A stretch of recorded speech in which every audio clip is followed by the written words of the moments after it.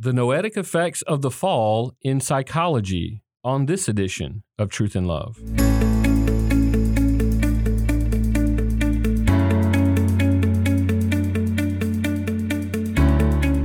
I'm Dale Johnson, and you're listening to Truth in Love, a podcast of the Association of Certified Biblical Counselors, where we seek to provide biblical solutions to the problems that people face. And today on the podcast, I have with me Dr. Jen Chin. Jen has been with us before, but I am very delighted for her to be with us this time to talk about this particular topic. Let me introduce you to her if you don't know Jen. She is well educated. Thank the Lord for that. We love education. She has a master's degree in marriage and family therapy, practiced actually for 17 years in the inner city in LA, and also received a master's and a doctoral degree in clinical psychology, and actually taught clinical psychology as an instructor for UCLA as well. And Jen, I'm delighted that you're here. You also received an MABC from the Masters University, and you now currently teach there as an adjunct professor in their online program with Dr. Ernie Baker. And so, listen, I'm grateful that you're here. And recently we were together for our ACBC colloquium. It's where we gather 35 or 40 leaders in the biblical counseling movement. And this year we considered the myths of modern psychiatry. And you presented a paper that I think was just so intriguing. I wanted us to be able to do a podcast on some of those subjects. I think it would be really important for so many of our people, or pastors even, to hear and listen to some of the research that you were able to do. Here's the title, and it is academic, so we're going to break that down in the podcast today. It was on research, neuroscience, modern psychotherapies, and the noetic effects of the fall. And I love the way that you presented this paper. And by the way, the paper will come out in a volume of ACBC essays at our conference in October. I'll talk more about that later. But the paper is really well done, and you present some of the fallacies that we see and some of the difficulties in understanding and even interpreting, some of the research that's out there that's utilized. But you have an interesting story, and I want us to break this down maybe in a couple of podcasts because there's so much information for us to discuss. But I want to start with a little bit about your story. And anytime that we talk about psychology or psychiatry even, people get a little nervous, but the ideas are, we're not bashing the people who are associated, right? I mean, you were one of those folks. I actually have a bachelor's degree in psychology, and I went into psychology as a believer, and I wanted to help people. That was the goal. And I would say, and I want to hear you describe this, but I would say that people who go into this area, they see human suffering, and they really want to help. And they see it as a common way to go and study something that's rigorous to help people. Tell me a little bit about your experience there. Yeah, absolutely. I wanted to be able to minister to people and thought that was one of the best ways to do that. And I have appreciated colleagues along the way that these are folks who are day by day sitting in front of people hour after hour, listening and walking with people through immense suffering. Mm-hmm. And sometimes, they're more aware of what's going on and being there in the presence of suffering than some of us in the church. Yeah, I think that's true. Yeah, I mean, they spend hours and hours listening in talk therapy or whatever the case might be. And certainly, on the whole, I would say maybe give more attention than the church does to these types of problems of care. Now, in your journey, as you're traveling in your education, and you had a lot of it in that realm, you started to make a change in some of your thinking. But I want you to sort of get into the nitty gritty. I mean, obviously, you went to some of the highest levels of study and education, receiving your Psych D, and so this was not a side gig that you were, or hobby that you were interested in. This was something you were pursuing with your life. So talk about that journey and the things that were intriguing and that really caught your attention. And then I want you to contrast that when we move along a little bit to some of the things that you began to question along the way. Theologically, I just had this theology of presence and thought about how Christ, he left the right hand of the Father to come down to us to enter our suffering, and thought this was a wonderful way to do that. And another part of my belief was that I wanted to equip myself in the best way possible to honor the Lord. But as I studied these different things, the more I studied, the less I thought I knew or there was times where things were helpful and yet led to less morality at times. Mm, I still think of a gentleman. I helped him overcome panic disorder, and then he left his wife and child. And I was just asked myself, what am I doing? mm, So that was more on the practical, face to face side, but mm, also in the studies, both in doing the studies, taking statistics, recognizing how much of this in some ways seemed arbitrary or ivory tower, mhm, as well as just being exposed to people doing research and just understanding things. I talk in my paper about something called questionable research practices. mm. I also talk about biases and even seeing things like fraud and negligence. And ironically, too, as an Asian American, also seeing that how some of the therapies and thoughts about what, quote, mental health was didn't fit my particular Mm. experience and how I would be pathologized. So that was another thing that kind of made me not question psychology entirely, but just see it as a very perspective based worldview versus this objective science. That is so insightful, and I wish we could go down that train of how it does in many ways. The discipline of psychology stereotypes certain categories and has predictive scales, if you will, of different types of people, and we do see a lot of it being culturally interpreted. Which, man, that's really, I think that's critical, and I think that's so helpful to hear from your perspective there. In this process, a lot of people have studied, like me, psychology, and at some point they see themselves transition away. Mine happened to be by reading biblical counseling books. As you and I have talked, your story is not quite like that. Some people may assume, oh, well, she went to some, Bible thumping understanding of scripture, and so she radically changed. Well, your story is a little bit different in that as you were studying at these high levels of psychology. Talk a little bit about how your mind began to shift in the direction toward biblical counseling. It was more of this God was undermining what I believed was helpful, Mm, and I think making that space for biblical counseling. yeah. I think the other thing is working in the inner city and these tools I had been given, and even in neuropsych. So the norms, meaning what we actually use to measure things, were for very middle class educated white people. Mm, So how do I apply that to somebody who has very limited education, totally different culture, and so it at some point just became uninterpretable. mm, And just also knowing how the tests and measures, how they were designed, and how would it be that that is what measures self-esteem, or even in clinical practice of, okay, if I'm going to measure depression with this person, I'm going to use this scale because mm, I'm considering, oh, they're older, they're going to have a lot more physical issues, so I need to weed out those things.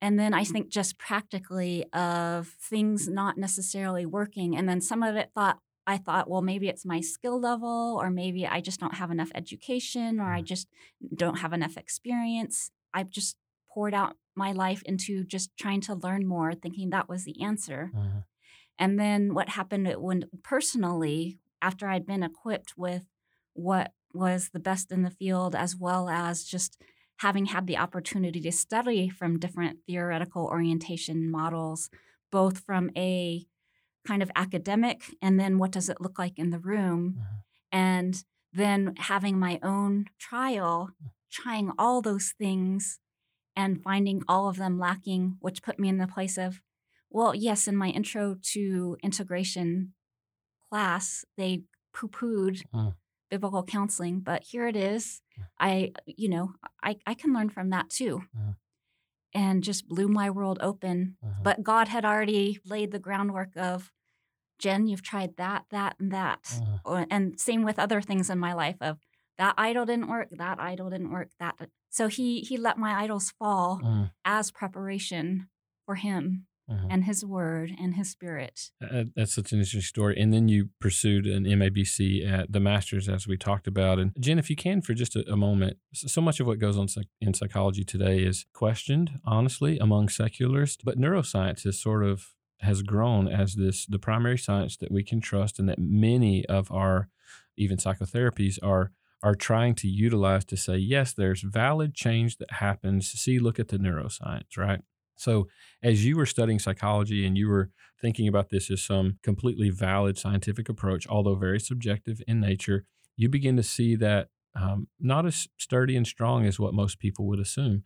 And then we get to this issue of neuroscience, and it is a fascinating world of study, and I think there's a lot that we can still learn.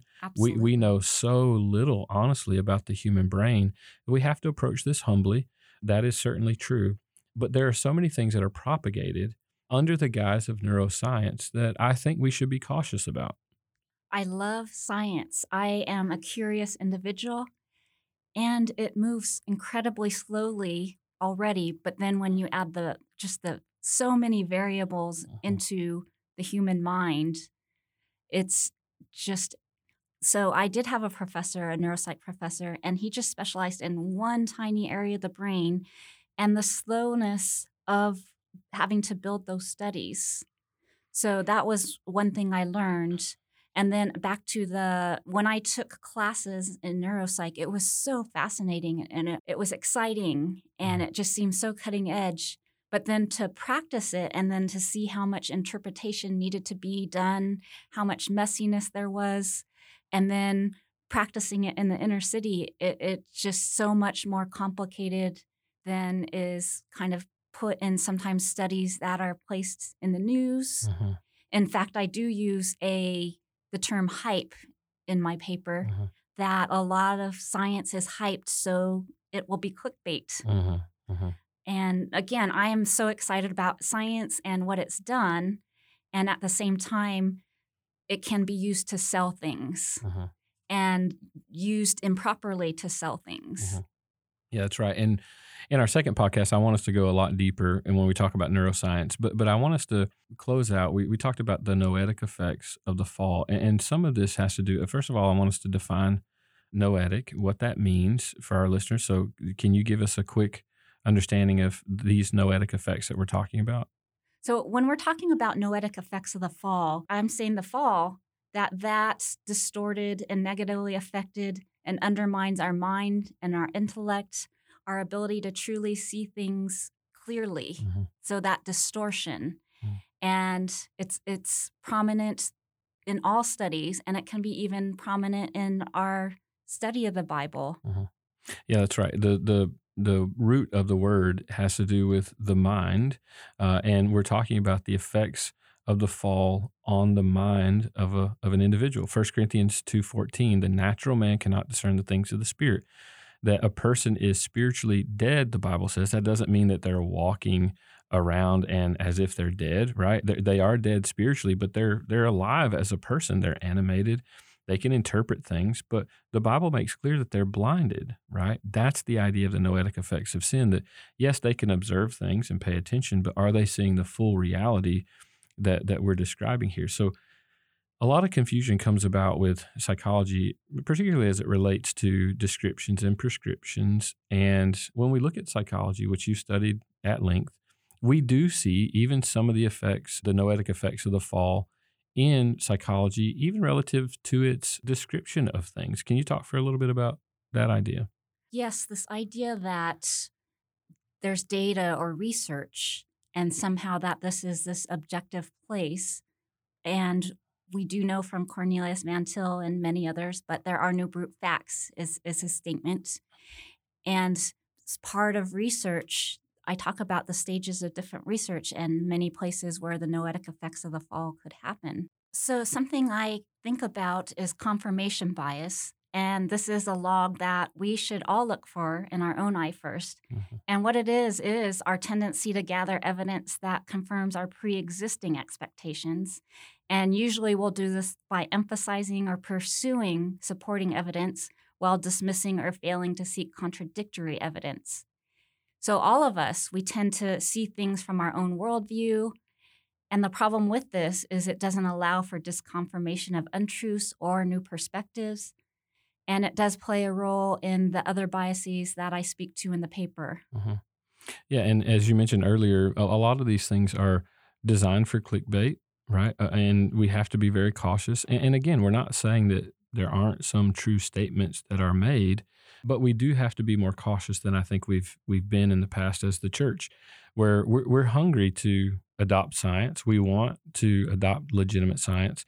But as you talk about in the paper, psychology is wrought with a history of subjectivity.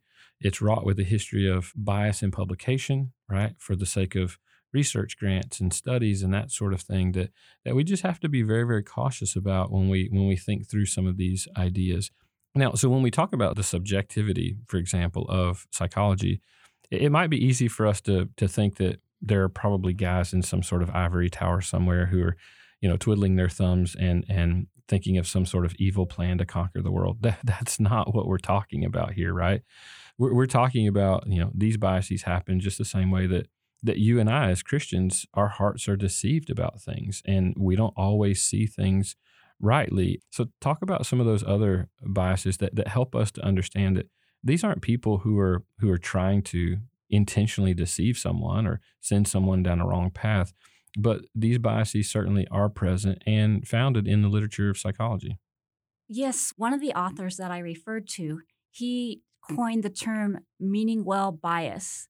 And he wrote that scientists really want their study to provide strong results because it would mean progress in fighting a disease or a social or environmental ill or some other important problem. It's simply that the scientist means well and wants to feel like their research is beneficial. These are men and women who are pouring their lives into fighting these social ills, the suffering, and they are really seeking to make their work meaningful. And that's the majority of them. There is this pressure for obtaining and keeping an academic career. I'm guessing most of us have heard the term publish or perish. And for those that haven't, there is this pressure that if you're not pumping out articles and results, then why should we keep you on as a faculty? Finances, in the secular world, finances, economics, it makes the world go round. Mm-hmm. They need money for grants.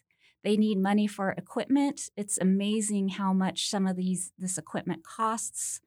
Study, researchers, mm-hmm.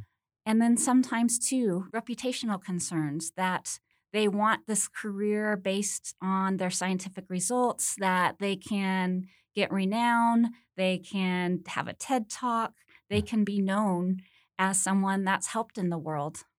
Yeah, I mean, that's right. And there's so much to this. And when we think through the psychology that we hear, we often have an immediate reaction. And what I want to caution our folks about, whether that be a positive or a negative reaction, I want to caution our folks that when we read psychology, and it's okay that we do, that we do it with an eye toward the Scripture and a lens of discernment from the Scripture to think about biblical wisdom.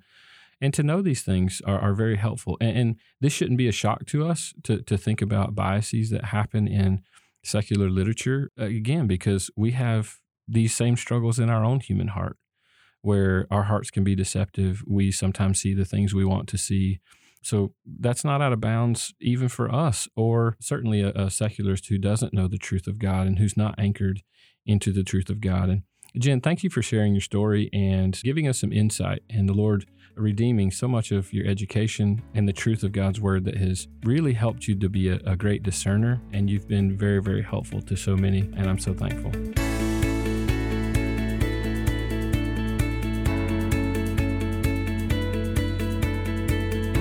You're listening to Truth in Love, a podcast of ACBC. Now, as I mentioned earlier, recently we were together with 3540 biblical counseling leaders from different places, ACBC and CCF and the BCC, and several different organizations were represented. It was a really good time together, and we had 4 papers presented in this area, the myths of modern psychiatry, and it's good for us to talk about that. And it's not something that we necessarily all agree on, but we were wrestling with the literature, which is really great. And those 4 papers, as I mentioned, will come out in our 3rd volume of the ACBC essays at our conference in October, be released in Charlotte, October 4th through the 6th. And I want to encourage you. These were some fascinating papers. We're in the process of editing those and getting those out, and they will be published so that you will have access to them. So I want you to keep an eye out for those things, and I would encourage you to read these, to look at these, consider the things that were talked about. Very helpful time together of listening to the presenters, but then also of good discussion among that group as well. And so I want to encourage you, get a hold of these essays, and you can find those essays and more at our website, biblicalcounseling.com.